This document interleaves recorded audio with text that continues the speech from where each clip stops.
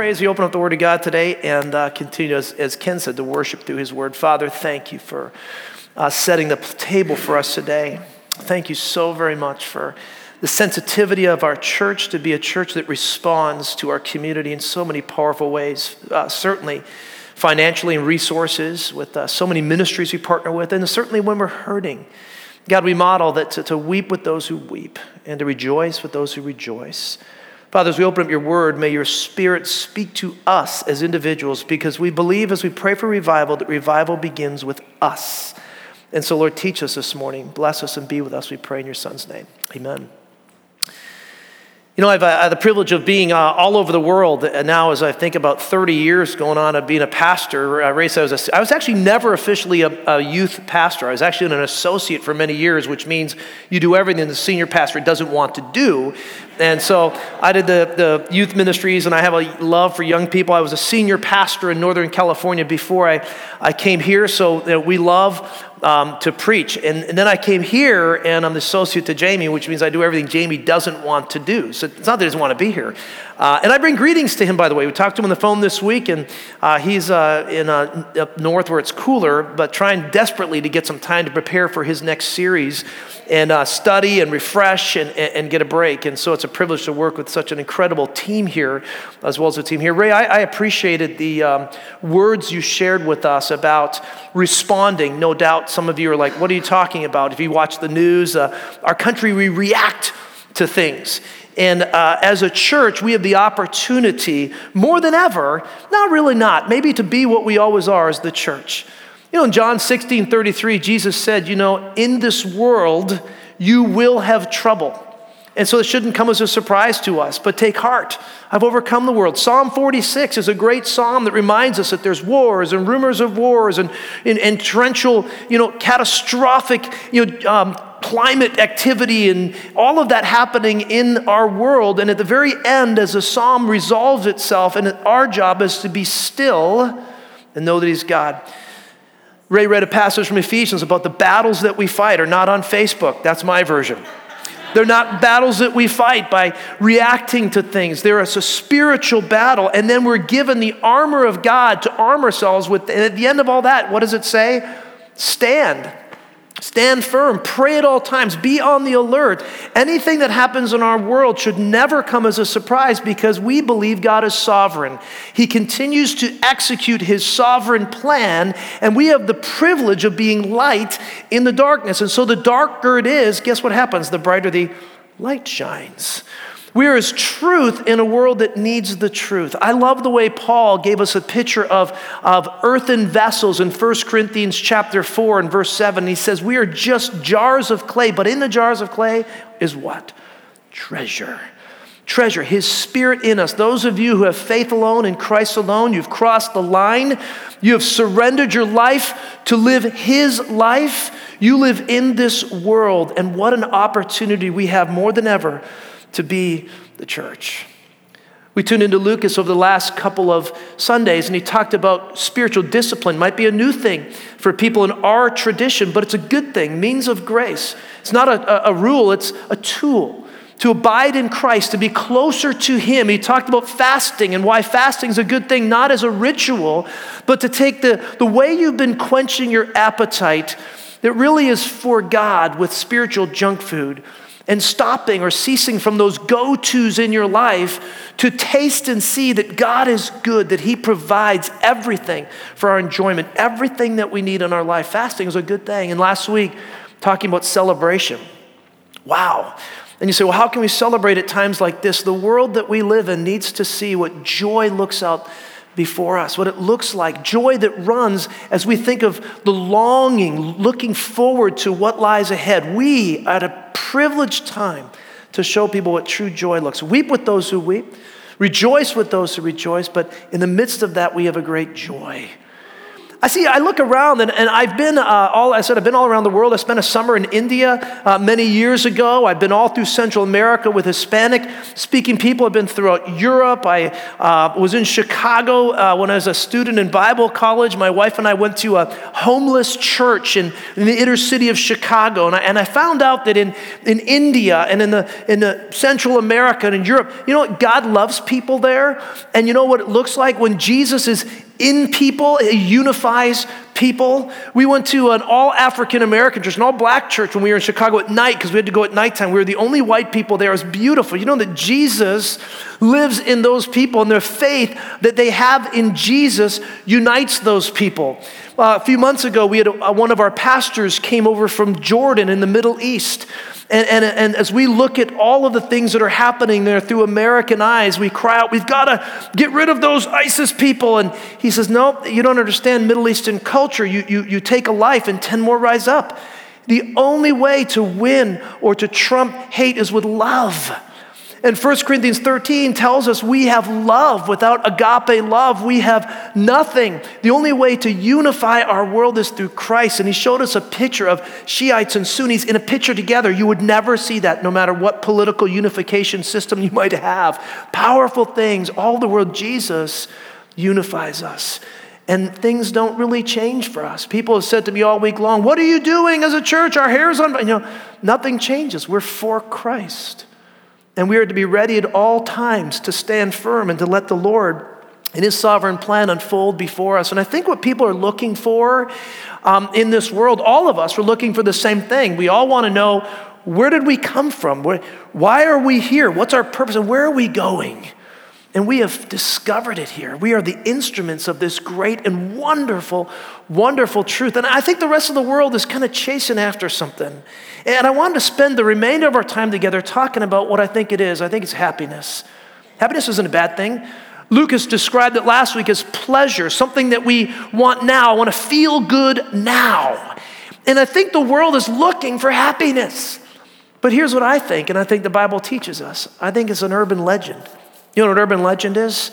You know, it's Ray. We call Ray the legend around here. He doesn't really exist, but we know he's real. No, Ray is real. We see him. You know, Bigfoot. I'm a believer. Don't be knocking Bigfoot. I came from Northern California, and Bigfoot's real. But there's other urban legends out there.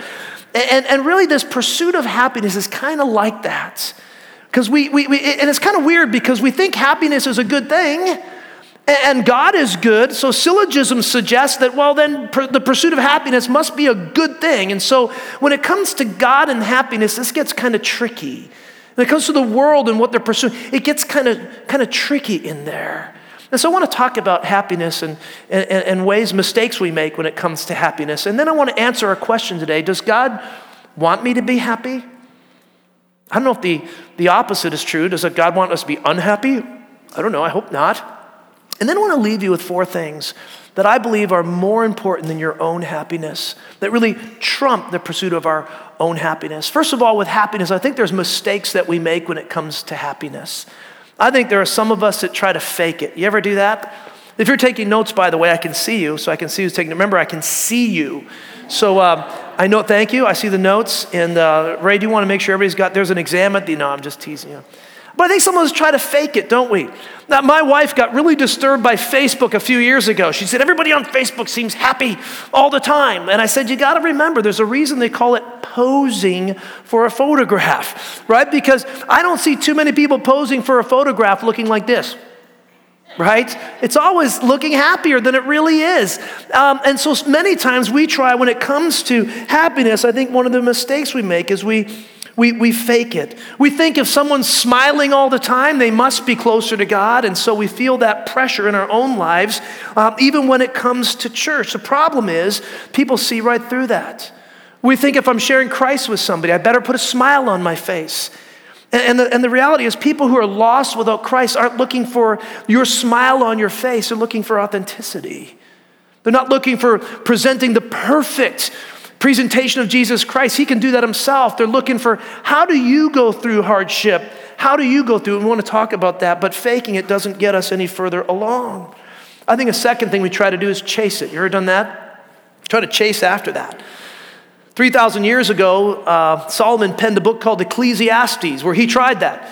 He tried chasing after everything. God blessed him with more wisdom than anybody in the history of mankind has ever had, and yet he still thought, I need more money, I need more honeys, 700 honeys called wives, 300 sub-honeys called concubines.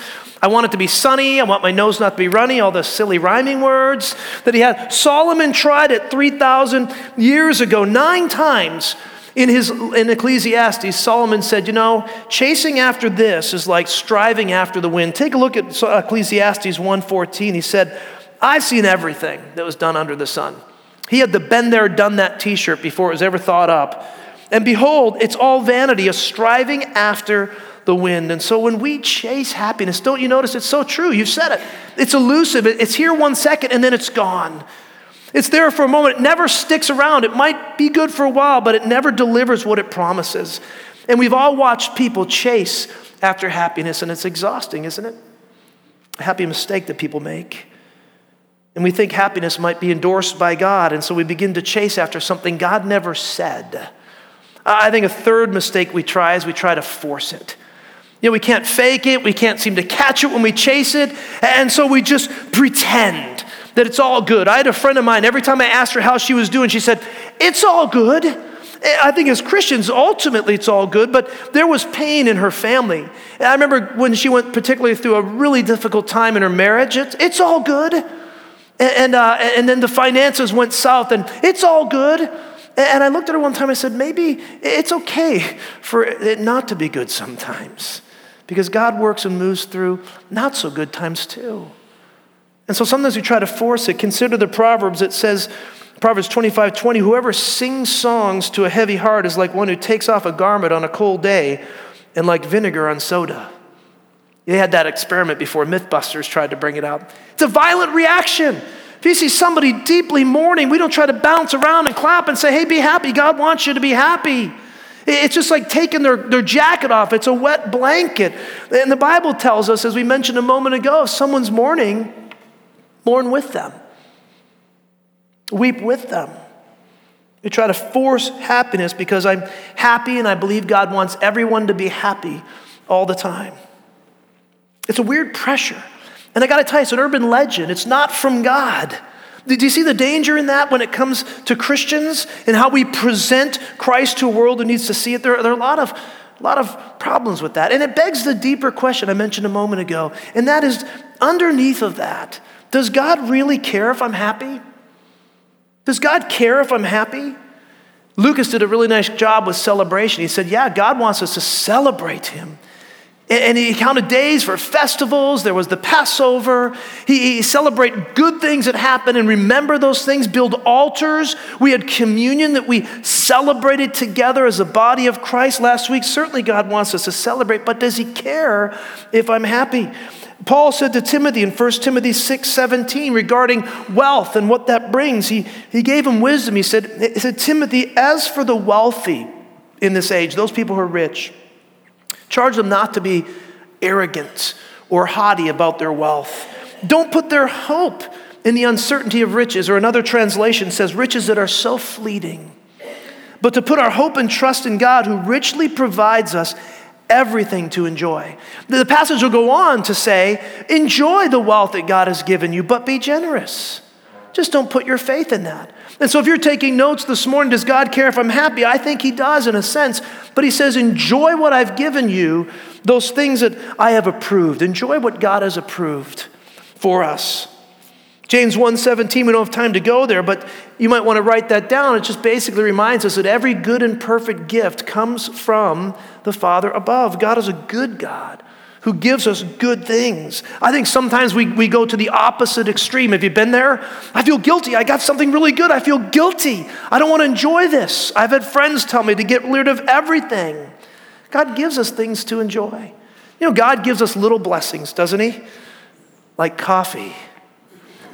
I enjoy coffee. I'm fasting from coffee for 40 days. I said last week to our church, from 11 at night till 7 in the morning, no coffee for the next 40 days.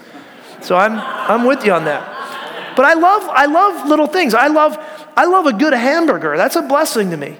Right? Now, I don't sit at In-N-Out Burger going, praise the Lord for this hamburger. That's the other end of the extreme. But God really has given us blessings for us to enjoy in our lives. I used to live in some pretty wonderful places. I grew up in the Midwest, grew up in Canada. That's okay. It's a good place to be from. And no, I'm just kidding, Canadian. Oh, there's no Canadians here. They're all gone. Just you and me. And one more. There, amen. I see that hand, brother. We're the remnant. That's why we're from there. I've lived along the coast in California. I lived up in the Redwood National Park area. So beautiful. Glimpses of heaven.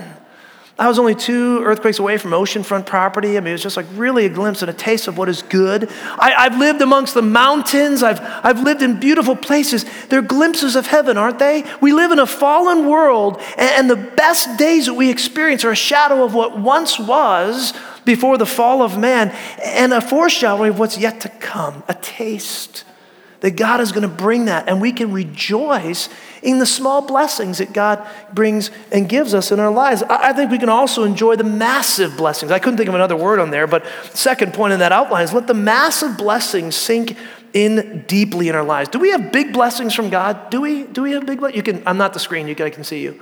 Do we have big blessings from God? Yes, we do have big. Okay, what are some of the big blessings from God? Shout them out. I can hear you. Oh, I love that. Grandchildren. That's awesome.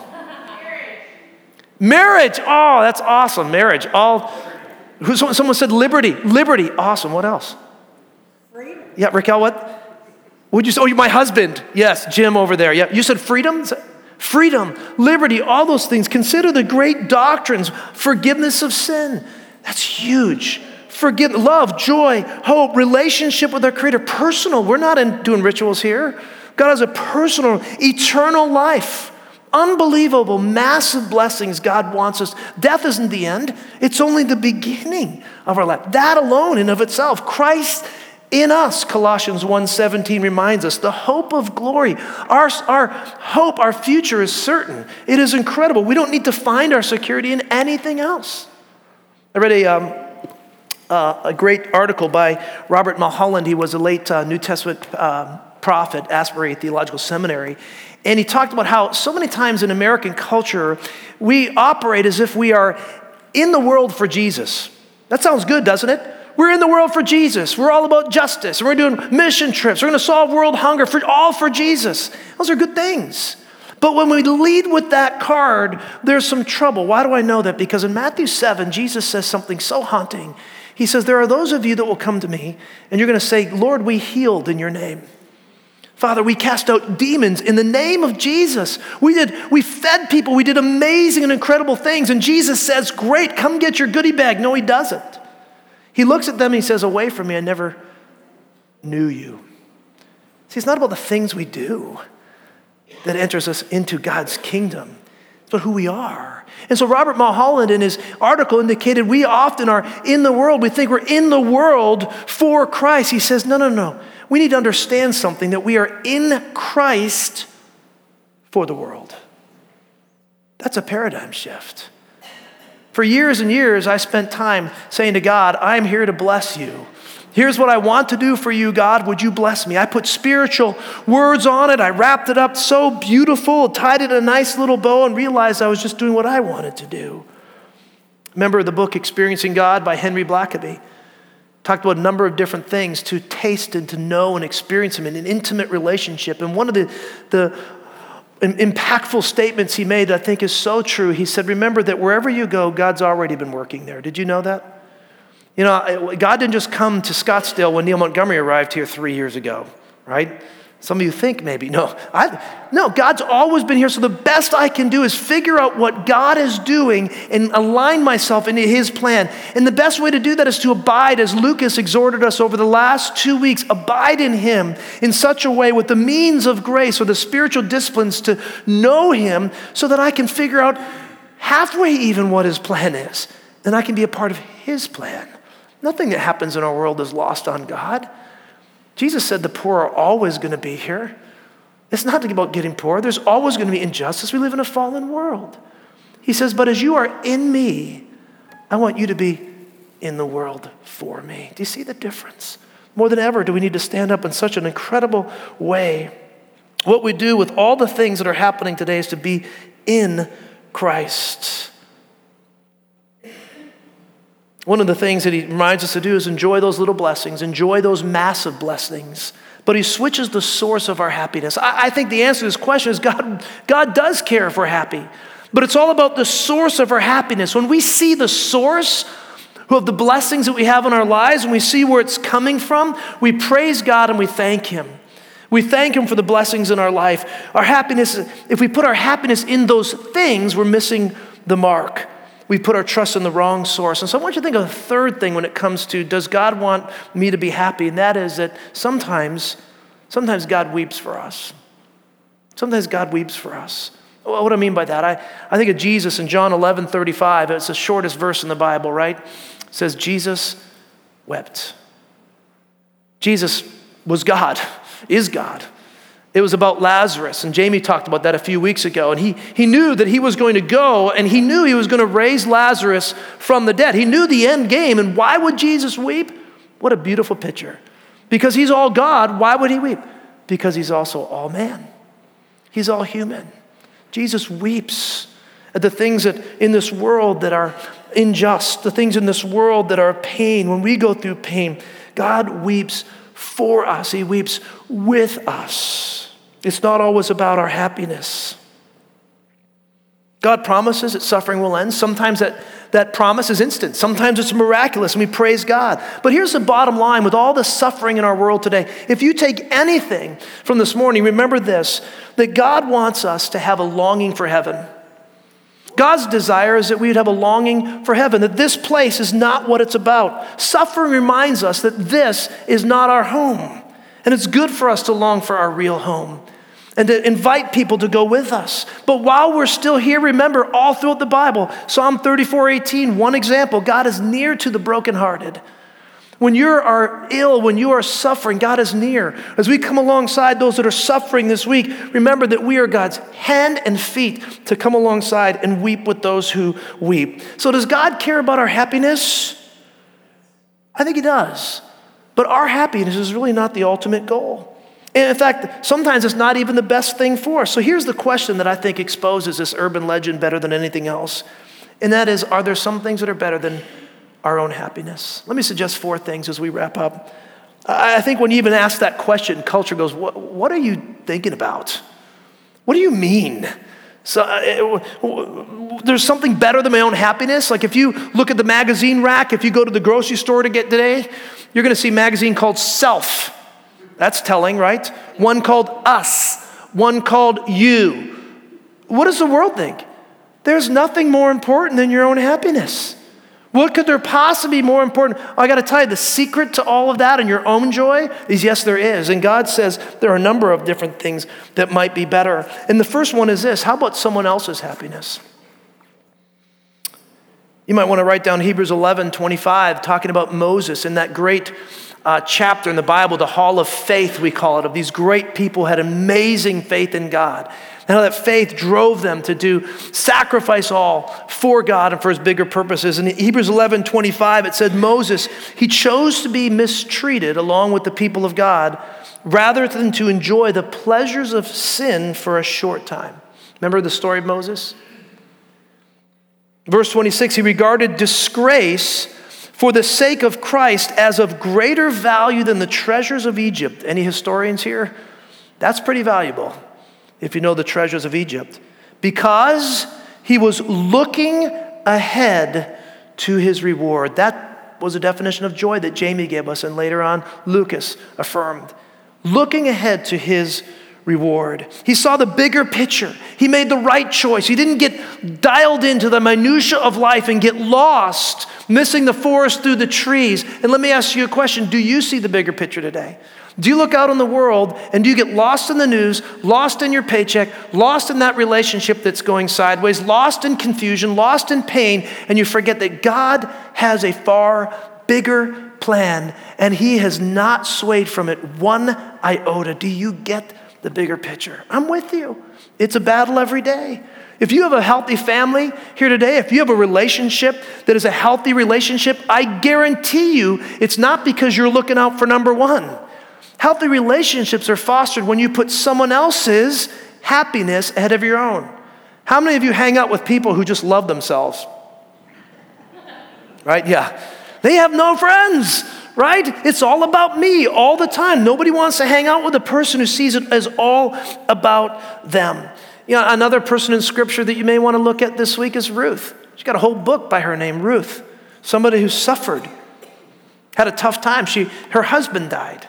And to add salt to the wound, her sister-in-law's husband died too. And then her mother-in-law, her husband died. And there was chaos all over the place. Her name was Naomi, the mother-in-law. And she said, I'm changing my name to Mara, which means bitter. She wasn't handling it well. And she said to her daughters-in-law, why don't you just go back to your people? And her sister Orpah says, I think I will. I want to go back where the blessings are. Ruth's in the midst of chaos. Imagine a woman who's widowed back in that day. You think it's tough for women today? I got to tell you, it's nothing. Back then, they were prostitutes, left to beg, left to do whatever they could to survive. And then what results is a beautiful story of God redeeming Ruth. But she says this in the moment of her pain. It says in Ruth 1:16, don't urge me to leave you or turn back from you, talking to Naomi. Where you go, I will go, and where you stay, I will stay. Your people will be my people, and your God, my God. Where you die, I will die, and there I will be buried. May the Lord deal with me, be it ever so severely, if anything but death separates you and me. Is your faith that big? I know mine's not. I like me a lot. I like my stuff. I like this. I like Desert Bells at 2 o'clock in an air-conditioned place next Saturday. I like stuff. I want to have that kind of a faith. You see, Ruth saw the bigger picture. Do you see the bigger picture that God is doing? That'll go well beyond this life, well beyond the pains and the atrocities that we're experiencing in our culture today. We have a moment to be a light and to share a hope to a world who desperately needs it. See, selflessness always leads to true contentment, an ability to see the bigger picture and then express gratitude. You ever see people who are thankful amidst adversity? Some people think they've got a screw loose. Other people go, what is that? And they're drawn to that. Christ in us. Selfishness always leads to despair. Always leads to chasing after something that will stop that pain for a minute. Those of you who have children, you know what selflessness is all about. You defer your happiness for many, many years.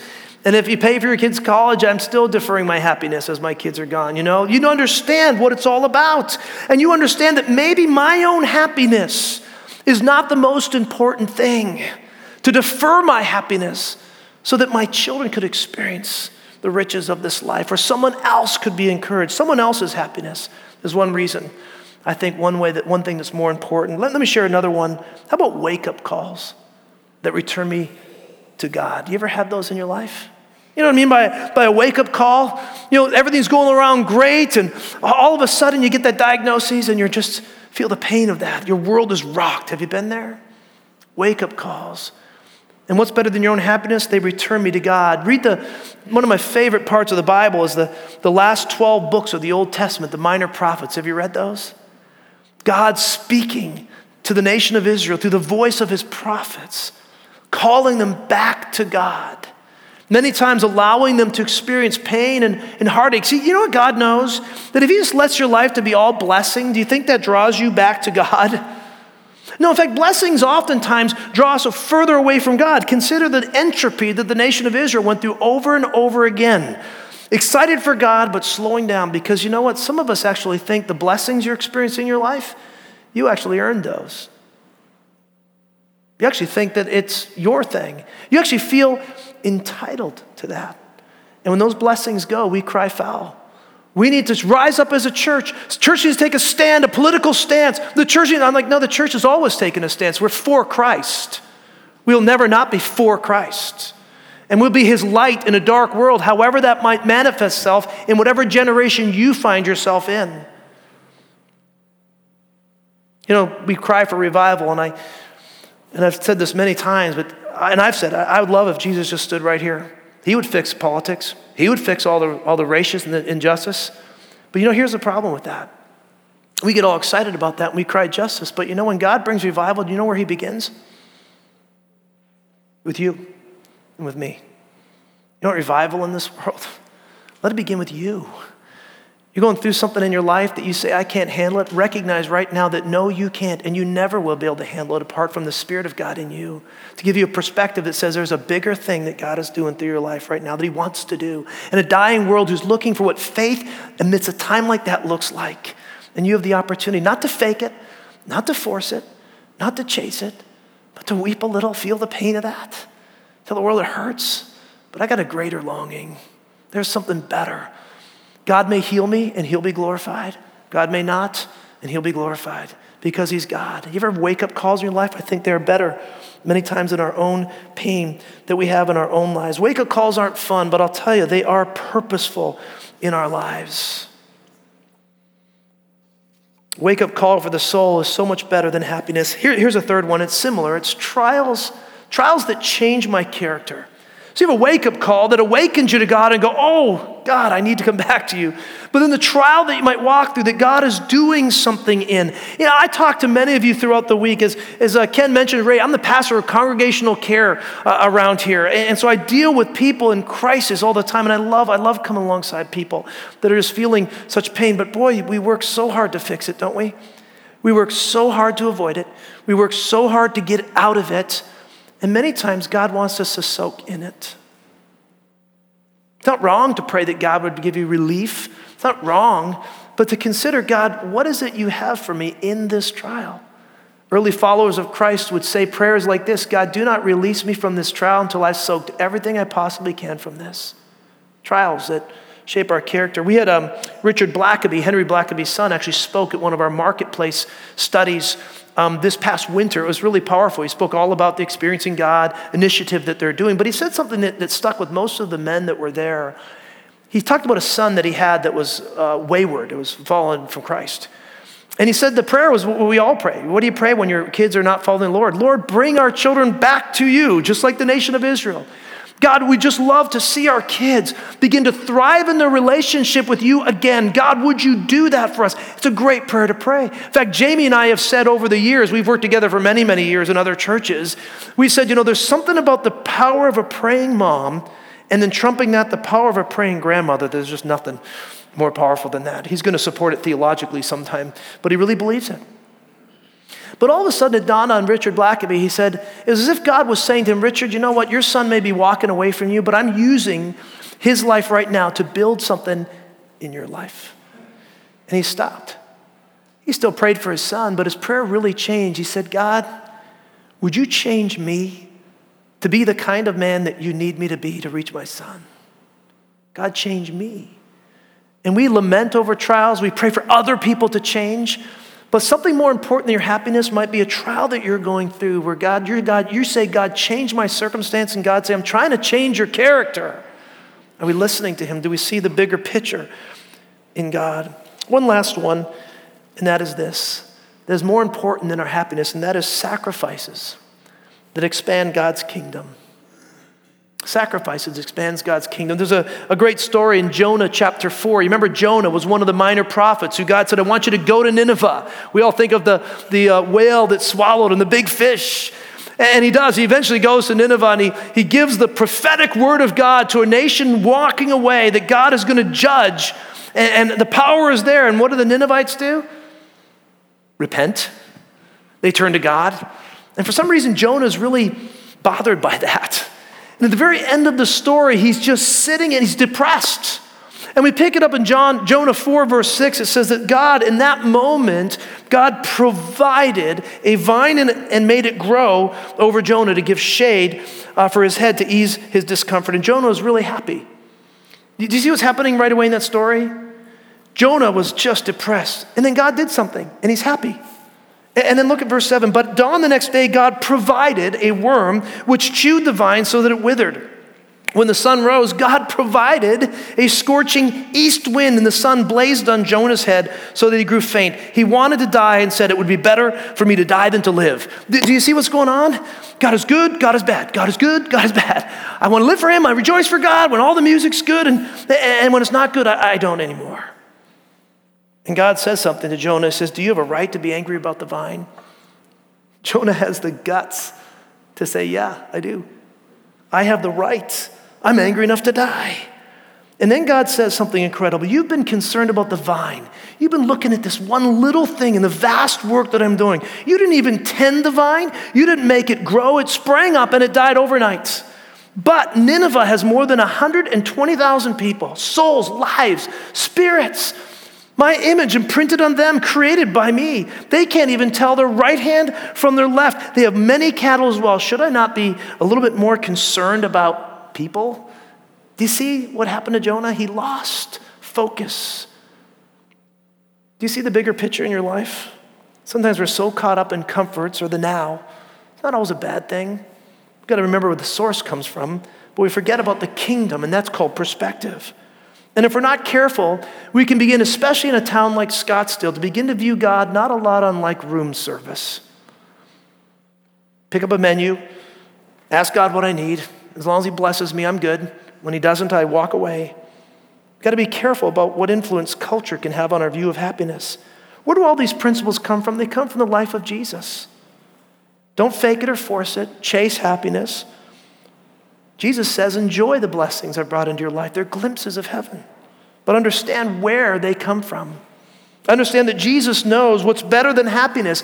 And lastly, just Hebrews chapter 11 and 12, I mentioned those incredible verses. But in Hebrews 12, verse 2, it says, therefore, let us fix our eyes on Jesus.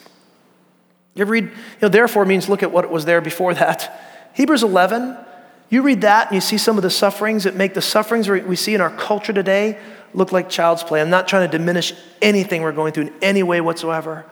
But God knows this. He says all these things in Hebrews. Some people were flogged. They were beaten within an inch of their life. Some were actually killed, sawn in two. And yet all these people had such an amazing faith in God. They saw the bigger picture of what I was trying to do. Therefore, fix your eyes on Jesus Christ. You want to know what to do in this world? Fix your eyes on Jesus. Cease striving and know that he's God. Take up the full armor and stand. Let God battle for you. Look at what's in front of you in your sphere of influence and ask God, how can I obey you in this life today? And Ray reminded us to pray. Come alongside people that are hurting. Who was Jesus, the author and finisher, perfecter of our faith, who the joy set before him, endured the cross, scorning its shame, and then he sat down at the right hand of God. Done. One day you and I are going to take our last breath and we're going to open our eyes in the kingdom of heaven where God will wipe away every tear. We'll have a perspective that is his, why God allowed everything that happened in our life to allow. And we're going to face the reality that we had one life. And do we live that life for me and for my happiness and I'm putting all my faith and trust in that happiness? Or to understand the source of the happiness? And I praised the God of that source. And I gave up my right for happiness or trials. And I said, God, not my will, but yours be done. That's what God wants for us in a culture that's going through pain, to be the church. We don't have to do anything new. We don't have to get our hair on fire. We don't have to wring our hands in anxiety. We just keep being the church. It begins with each one of us. Revival starts here, so that people see the joy that points them to a living God that will impact their lives for eternity. Let's pray together. Father, we thank you again for such an amazing opportunity we have. The freedoms that we have may never be lost on us. As the body of Christ, may we exemplify to a world that needs to see it what truth amidst whatever's going on in our life looks like. What trust amidst pain and joy amidst blessing, what it looks like, that we would be your hands and your feet, and yea, would be your instruments to reach people in whatever sphere of influence we find ourselves. And through it all, may you be glorified. And God, our lives are going to be so short. We'll wake up one day and realize how fast it's all gone. But even at that moment, God, may we look to you and say, God, until I take my last breath, may every ounce of my being be used to reach one more for your kingdom, to help those who don't see with such a great light that will impact them for eternity. May you be glorified, we pray in your son's name. Amen.